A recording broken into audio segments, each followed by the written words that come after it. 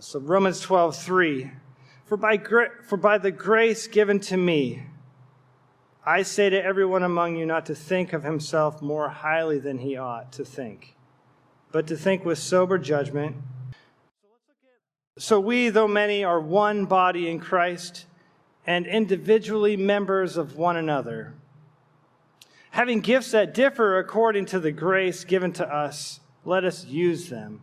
If prophecy in proportion to our faith, if service in our serving, the one who teaches in his teaching, the one who exhorts in his exhortation, the one who contributes in generosity, the one who leads with zeal, the one who does acts of mercy with cheerfulness.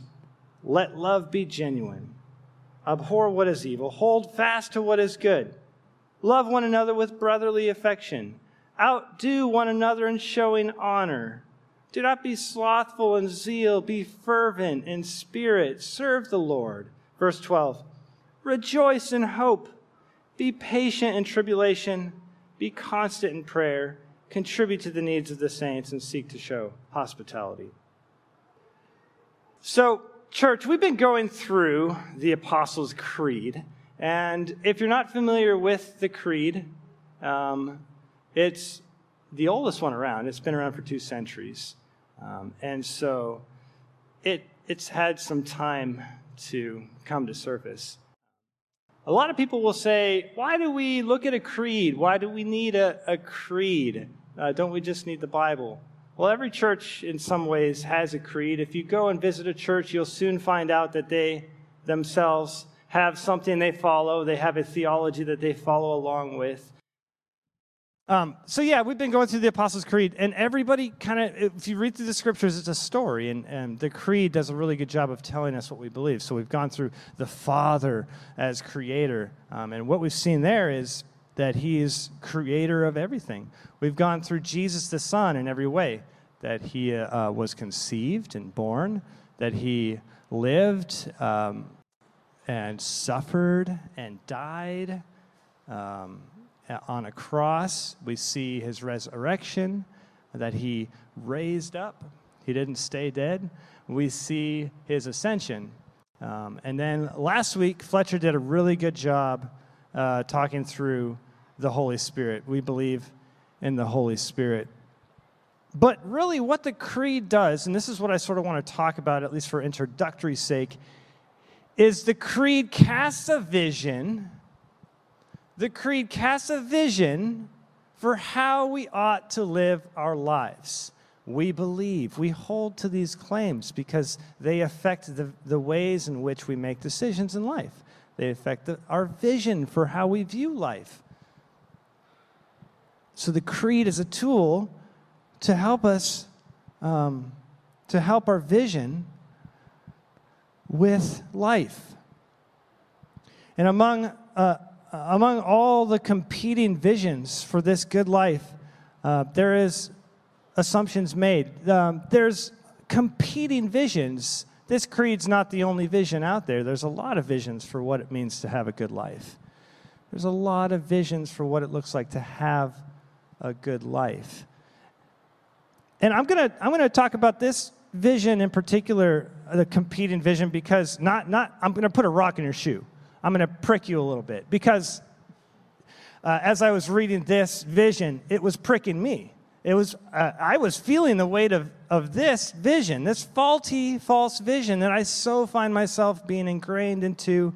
I see myself being webbed into this false vision of what the good life is, as opposed to what the Creed teaches. Miroslav Volf, in his book Flourishing, writes this as the assumption beneath the vision of the good life. This is the assumption beneath the vision of the good life. And here it is. That nothing is more important in life than healthy, energetic, young and beautiful bodies at whose disposal are abundant varieties of food, clothing, gadgets, and games. I'll say it again. That nothing is more important in life than healthy, energetic, young and beautiful bodies at whose disposal are abundance of varieties of food, clothing. That nothing is more important in life than healthy and energetic, young and beautiful bodies at whose disposal are abundant of varieties of food, clothing, gadgets, and games. I said it 3 times because every time I read it, I was like, wow, that's like kind of what I'm after. Like, I'm after those things.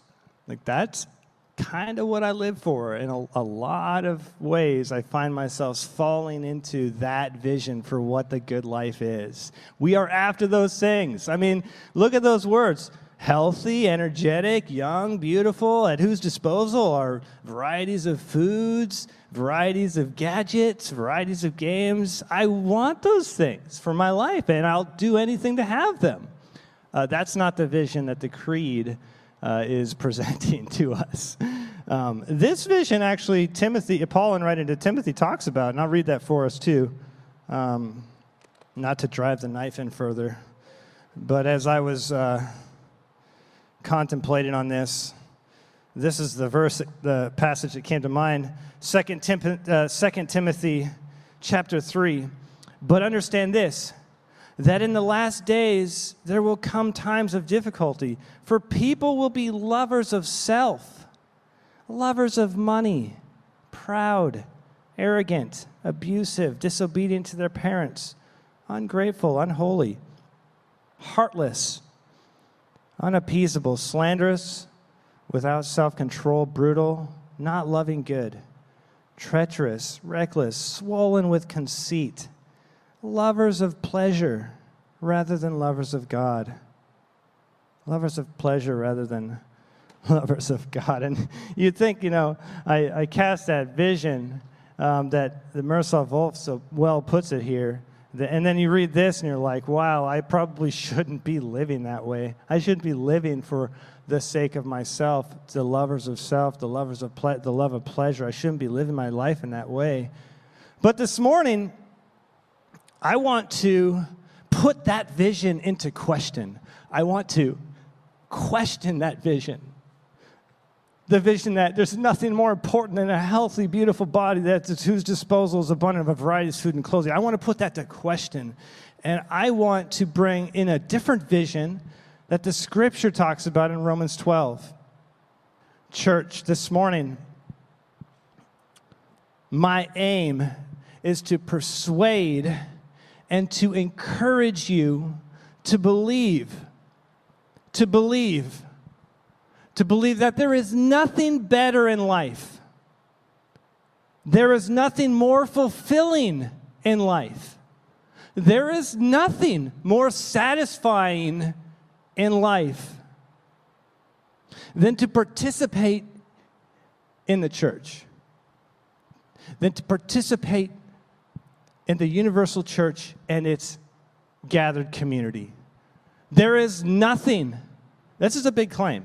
What I'm saying is a big deal because I'm claiming that vision there is wrong. This vision that I'm talking about here is right. I'm saying that's wrong, this is right. There is nothing better in life. There's nothing more fulfilling in life. There is nothing more satisfying in life than church fellowship, than church community, than life with you guys.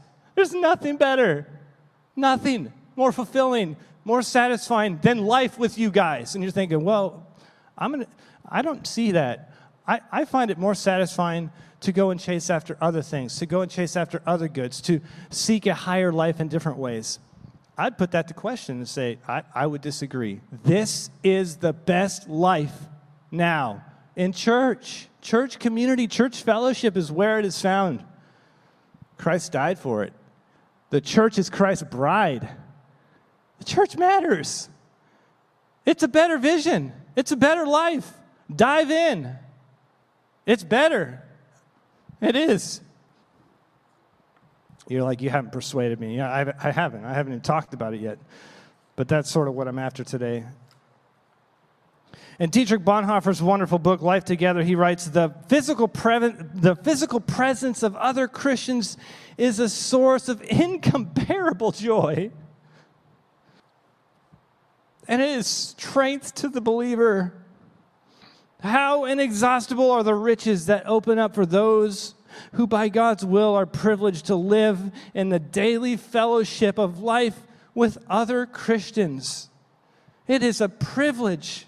And I want us this morning to take a hold of what we have, even if it's little. I want us to take a hold of what we have.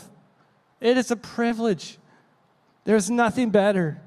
The physical presence of other Christians is a source of incomparable joy, church. And I simply want us to take a hold of what we have as we move toward Him, as we move towards each other in radical love. So let's talk about this one line we're looking at today in the Creed, which is, I believe in the Catholic, in the Holy Catholic Church, and I believe in the communion of saints. I'm going to be weighing heavy on the communion of saints part because I believe, as Nacho Libre says in his movie so well, that the communion of saints, at least in Romans 12, is sort of the nitty-gritty of what we're getting into. I'll touch on this idea of a holy Catholic church, but we're going to get into the nitty-gritty of communion with the saints, which I just sort of talked about in my introduction there. But so one universal church body, and I say the word universal not to confuse you. It's not complicated. The word Catholic simply means universal. We believe that the church is one gathered body everywhere. Paul makes it clear. It's one church. That's because the church, there is one Lord, right? There's one church because there's one Lord. Ephesians chapter 4, verse 4 says this: there is one body. There's one Spirit. And get ready, because Ephesians coming. We're going to preach through the book of Ephesians. Can't wait. It's going to be great. Just as you were called to the one hope that belongs to your call, one Lord, one faith, one baptism, one God and Father of all, who is over all and through all and in all. It doesn't take a rocket scientist to notice that there's a lot of unity going on here. This is oneness. So the church is universal, or you could say Catholic, but the church is universal in that the church includes every kind of person. It includes the rich. It includes the poor. It includes male. It includes female. It includes Jew. It includes Gentile. It includes slave. It includes free. Galatians chapter 5. Ben Myers, in his little book on the Creed, if you want to get a better grip on the Creed, I recommend you pick it up on the Apostles' Creed, Ben Myers' little book. He puts it this way: the boundaries of the church are as wide as the human race.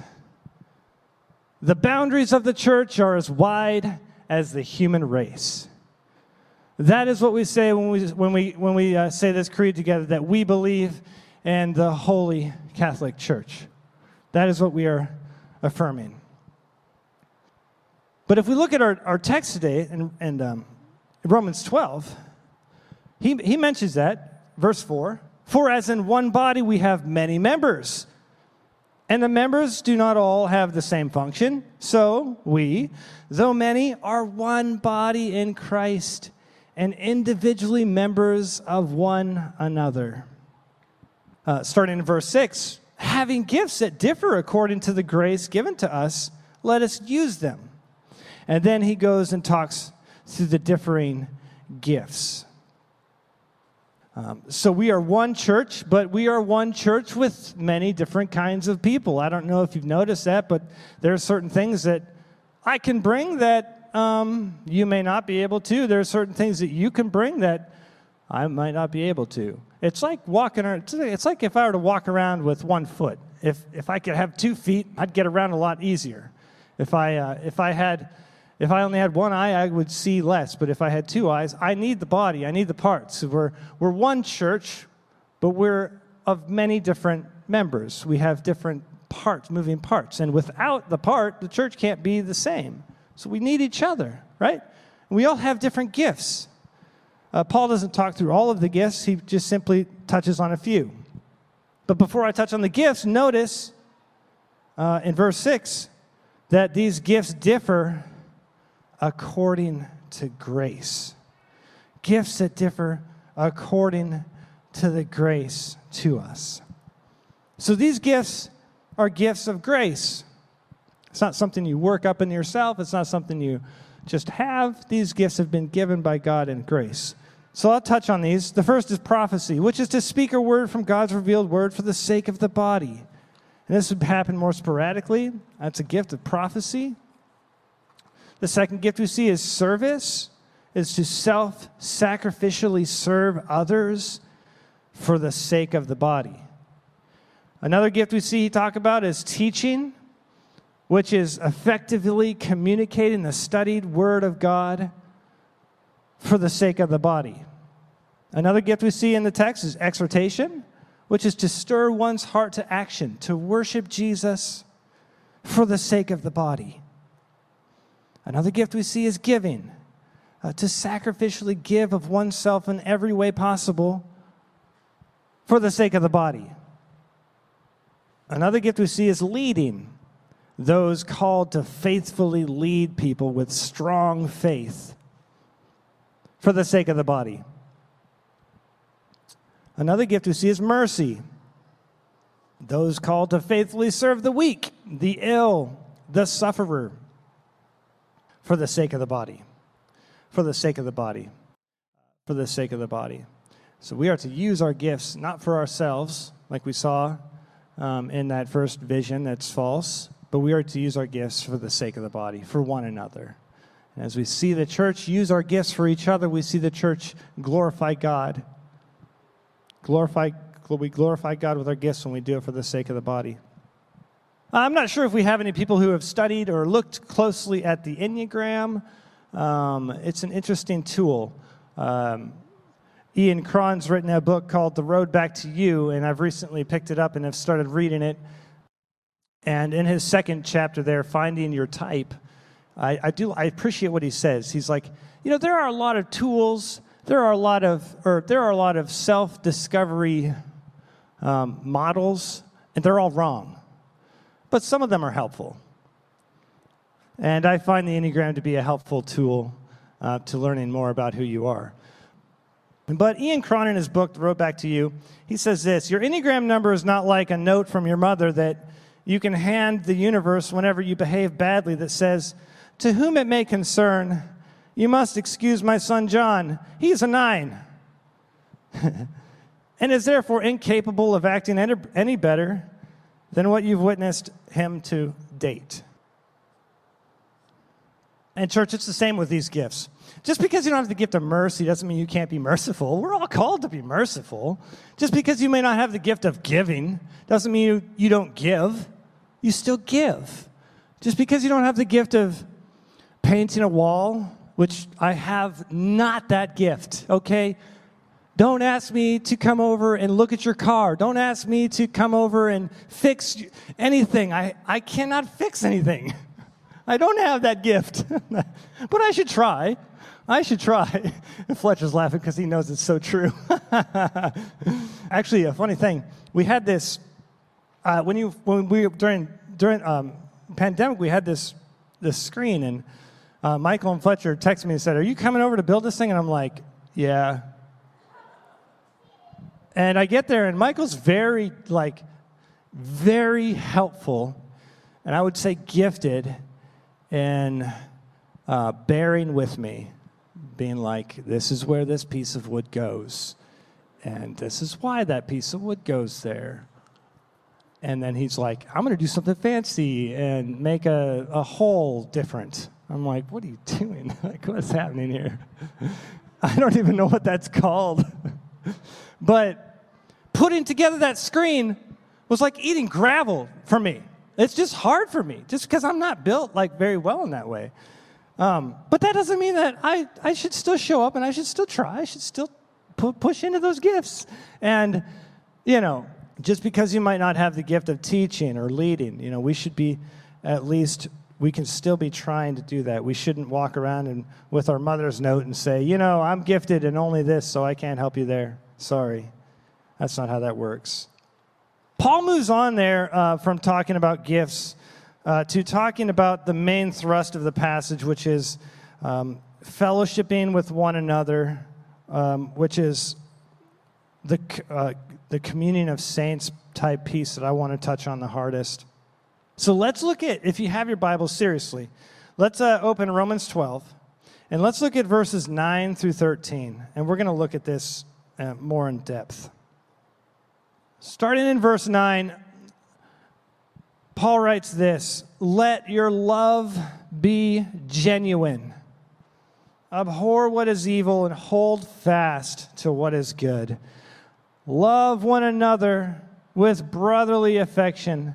Outdo one another in showing honor. And do not be slothful in zeal. Be fervent in spirit and serve the Lord.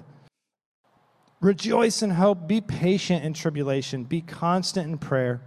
Contribute to the needs of the saints and seek to show hospitality."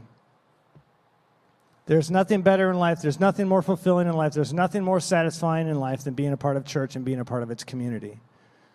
There's nothing better in life. There's nothing more fulfilling in life. There's nothing more satisfying in life than being a part of a church and its community. It's not without reason that Paul demands that love be genuine. If you look at verse 9, let your love be genuine. And I'll just say this, the world and all of its communities, the world and all of its organizations, the world in all of its ways, even at the farmers markets, if you go to those. Those are awesome, by the way. I love farmers markets. Nothing against farmers markets. I love those. You do. You feel very a part of the community when you go to the farmers. Don't you? You feel part of the community go to the farmers market. I'm going to go and pick up some tomatoes and some cucumbers, and I'm going to feel very, very cool in doing that. I'm going to feel part of the community. Okay, the world and all of its community and all of its clubs. What are you? You go to a softball club, go to a bowling club. You know, Michael told me my shirt looks like I'm a bowler. Do I look like a bowler to you? Come on, man. I'm not bowling, I'm at church. What kind of clubs are you part of? I don't know. Memberships, gatherings. They could never produce this kind of love, okay? They can't produce this kind of love. People in those settings may be able to exercise a certain kind of niceness, a certain kind of kindness, but the love we experience at church is genuine. The love we experience here at church is real. It's genuine. It's better than your parties. It's better than your clubs. It's better than your organization. It's better than your community and neighborhood. It's better. It's better. Why is it better? Because we have the gospel. We have the gospel. The gospel's better.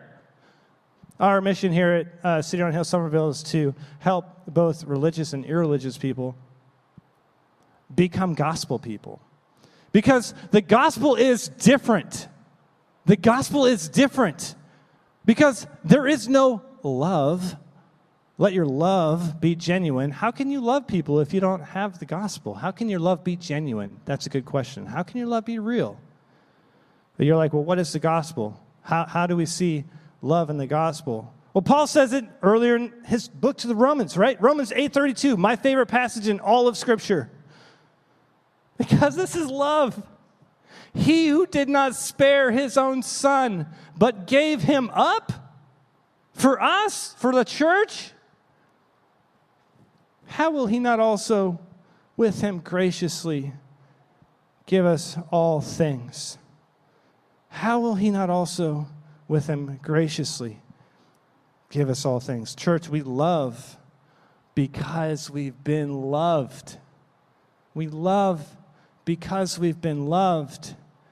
And it's not without reason that Paul demands that our love be genuine, because we've authentically been loved in Christ more so than any other club or something out there. The church is better.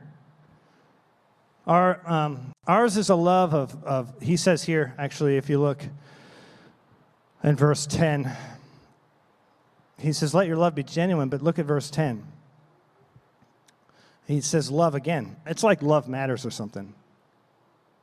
But he says, love one another with brotherly affection. Ours is a love of brotherly affection. Or sisterly affection. My bad. Brotherly affection, sisterly affection, church affection. We have been so affected by the love of Christ that we cannot help but love one another in this way. We have been so affected. We have been so affected by the love of Christ that we cannot help but love each other in this way. The love of Christ controls me. The love of Christ controls us. It controls the church. It controls our love for one another. I'm going to use this book again because it's a great book. It's called Life Together by Dietrich Bonhoeffer. I recommend you pick it up. He's dead, but it's a good book. It's a great book. So you actually, Jonathan helpfully reminded me that all the books that date to a certain day back, you can get those for free. And I was like, wow, really? Awesome. You might be able to get it for free. Dietrich Bonhoeffer writes this in his book, Life Together. And this is reference to brotherly affection, okay? Listen to this. This is important. This is what I see in church. This is what I see. This is the potential that I see with church. The Christian needs another Christian who speaks God's word to him in love. Right? He needs him again and again when he becomes uncertain and discouraged. Where can you find that in the world? When he becomes uncertain and discouraged. For by himself, he cannot help himself without belying the truth. He needs his brother as a bearer and a proclaimer of the divine word. He needs his brother solely because of Jesus Christ. The Christ in his own heart is weaker than the Christ and the word of his brother. His own heart is uncertain, but his brother's heart is sure. My bad if I lean on you too hard as a brother. But if you're in our church and I'm uncertain and I'm in a bad spot, and you're my brother or sister in Christ, I will lean on you. I need you. I seriously need the church. I need the people in the church. I can't live without church. I can't live without the people in the church. I get low. I'll be lonely. I'll be lost. I'll be isolated. You're like, well, you should just turn on Netflix. That does not help me as a Christian. All that does is numb out the pain. That's not a solution. Well, then you should go join a softball club. They don't preach the God. They don't have the gospel. Well, then you should go do this or that. I need the church. I need the church body. I need my community group. Do you know how encouraging my community group has been to my heart? Do you know how encouraging it's been for me to move here across the country alone? Do you know how encouraging, though, it has been for our family to get to know some of your families? It's been life in its fullest during the darkest time. I mean, it's been dark. It's been a dark time. But to get to know some of you guys, to get to know some of your families, I'm telling you, that's a church at work. And sometimes all we feel like we give is a heaviness. And sometimes all you can give is a way to lift that up off of us. And there'll be times where I'll be in a really good spot and I'll be able to be that for you. And there'll be times where maybe you're in a better spot and maybe you can be that for me. But the point is, church, we need each other. All right, we need each other. We need, as the scriptures say, to bear with one another in love. And the weight is heavy. And you're like, don't put that weight on me. I don't expect that from me. That's like, I'm not expecting that from you. I'm expecting that from the people of God's church. That's just what we do. That's what the scripture commands us to do. We've been saved by grace. We've been brought into his family, and now we act like family. We need one another to bear with one another in love. The weight is heavy. But it is not that heavy. It's not that heavy when you think of what he carried on the cross. Love in this way is gospel love. And it needs to be the heart of our church life together. All of these other pieces flow from an understanding of the love Christ has shown. All of these other pieces in Romans 12, I'll go through them fairly quickly. But we do see love. We do see love. And I don't want you to miss that piece about love and where love flows from. And how we are able to love one another in these ways is because we have seen the love of Christ. But if we look here, it says, abhor evil. A church overflowing with love for good will hate what is evil. A church overflowing with love for what is good will hate evil. And then Paul says, hold fast. Hold fast to what is good. Outdo one another in showing honor. Outdo one another in showing honor. And then he says, do not be slothful in zeal, but fervent in spirit. Believers are to burn and seethe in their spirits, but the means by which this is done is by the Holy Spirit. Quote Thomas Schreiner. It's a very good quote. I read something too where sloth is the opposite of fervency. I thought that was interesting. Because according to my Enneagram, at least with the 9, the deadly sin is slothfulness, to be a sloth. And it might not be in the same way you'd think of a sloth, but to be fervent in spirit is the opposite of being slothful in zeal. And then catch this, Paul says, rejoice in hope. Joy and hope must live together. Joy cannot exist without hope. And our hope is sure. If you were to read Hebrews 10, you could see in there, we have an anchor. We have an anchor that is Jesus Christ, and he is our hope, and our hope is sure. I was riding my bike over here this morning because I couldn't find my van keys, because that happens in my life a lot because I'm a 9. See, I just used it as an excuse. I'm a 9, so I can't find my van keys. But we don't live far, so it's not a big deal. But as I was riding my bike here, I came to realize that going downhill is a lot easier than going uphill. And you're like, yeah, that's how that works. But Levi, he's honestly kind of just figuring that out. Because I was biking with my son, my 7-year-old Levi, and he's like, man, I cannot make it up this hill. I can't make it up this hill. It's too big of a hill. I said, it's a big hill. We could walk, okay? And so we walked our bike up the hill. But I said to him, too, I was thinking about this rejoice and hope thing.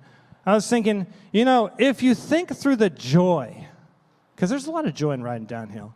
If you think through the joys of riding downhill, you can actually persevere going uphill because you have that hope.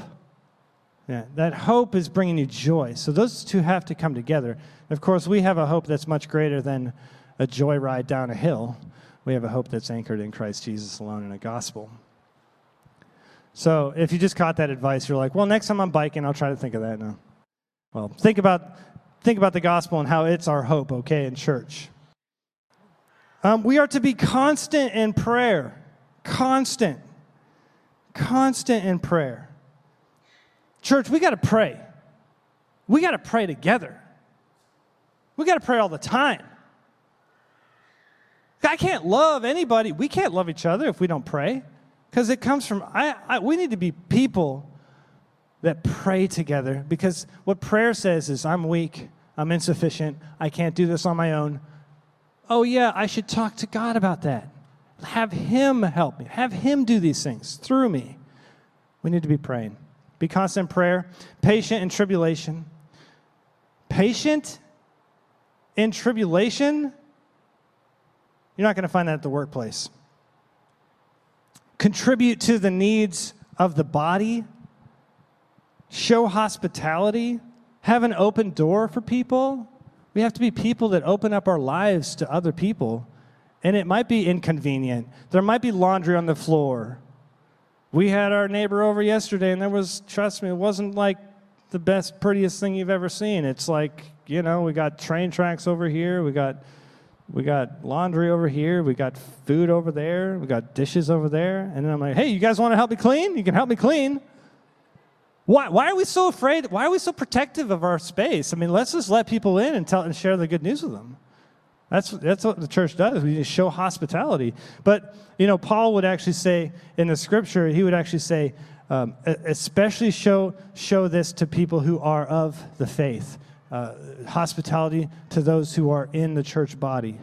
But we need to be people of hospitality. All right, well, I'll stop talking. Here's the conclusion that I have written out, though, for us. And I hope I was in some ways able to persuade you that it's a better life, a more fulfilling life, a more satisfying life in church than anywhere else. Church life is the best. But do you desire our church to be like this? What do you desire for our church? You know, if you go out to eat, there's a lot of things you're waiting for. You're getting hungry. There's a lot of things you're anticipating, especially if it's a juicy steak. I love juicy steak. I love really good food. But you're anticipating, you're starting to think about the food. You're starting to thirst for it. You're starting to hunger for it. And once it gets there, you're thinking, this is why I came. This is why I came. I didn't come for the salad. I don't care who you are. Like, nobody says, this is why I came for these greens over here. Unless you're weird like me, actually, kind of, honestly. But, but church, this is the main meal. Please don't treat church like it's a side salad. Like, this is the thing. This is the thing of the thing. Everything else you can treat like side salads, but church you cannot treat like a side salad. Do you desire church like this? Do you believe the church can be this for you? This vision of love and kindness and hope? What is it that is putting church life on hold? What is it that is putting church life on hold? And there's probably some very legitimate reasons for that, and I don't want to undermine legitimate reasons for that. But I would say, as soon as possible, let's make church life happen. Let's love one another like this. Let's be okay with not being okay. Let's weep with those who weep. Or let's mourn with those who mourn. Let's laugh with those who laugh. Let's carry each other's burdens. We can do that together as a church because Christ has died for us and he's made that available. He's died for the church and he loves the church. So what is it that's putting church life on hold? Church, we are to fight against the illusion of better fellowship, better community outside of church, and cling closely to the reality that there is no better fellowship, better community apart from Christ and his church. So I hope those questions are helpful to you in thinking through that. Let's pray together. Lord, I am so thankful for these people. I am thankful for your church. In fact, I would say, God, I'm just overwhelmed with your grace and your mercy for even me and my family, as I have been so encouraged and blessed by these people. I have seen these things happen in real life because of your grace. And I know you have these things in mind for us as your people, all different. You have these same things in mind for all of us. Help us, God, to be the church. Give us these gifts. Give us these desires to be the church, to be there for one another, to seek your face through the ordinary means of grace, through your word preached, through the table, through baptism, to seek your face in the fellowship we have with you. Because as we love you, we cannot help but love each other. As we worship you, we cannot help but be encouraged by the worship of other people. God, I desire this for our church more than anything else. I desire this kind of love, this kind of zeal, this kind of spirit around church. And I pray you would just do that here in Somerville for your glory. That you would unite us in one spirit, thirsting and hungering for you, And you alone, because you alone give life. You alone give us what we need as a church. We are so dependent upon you. We're dependent upon you, God. In your name, amen.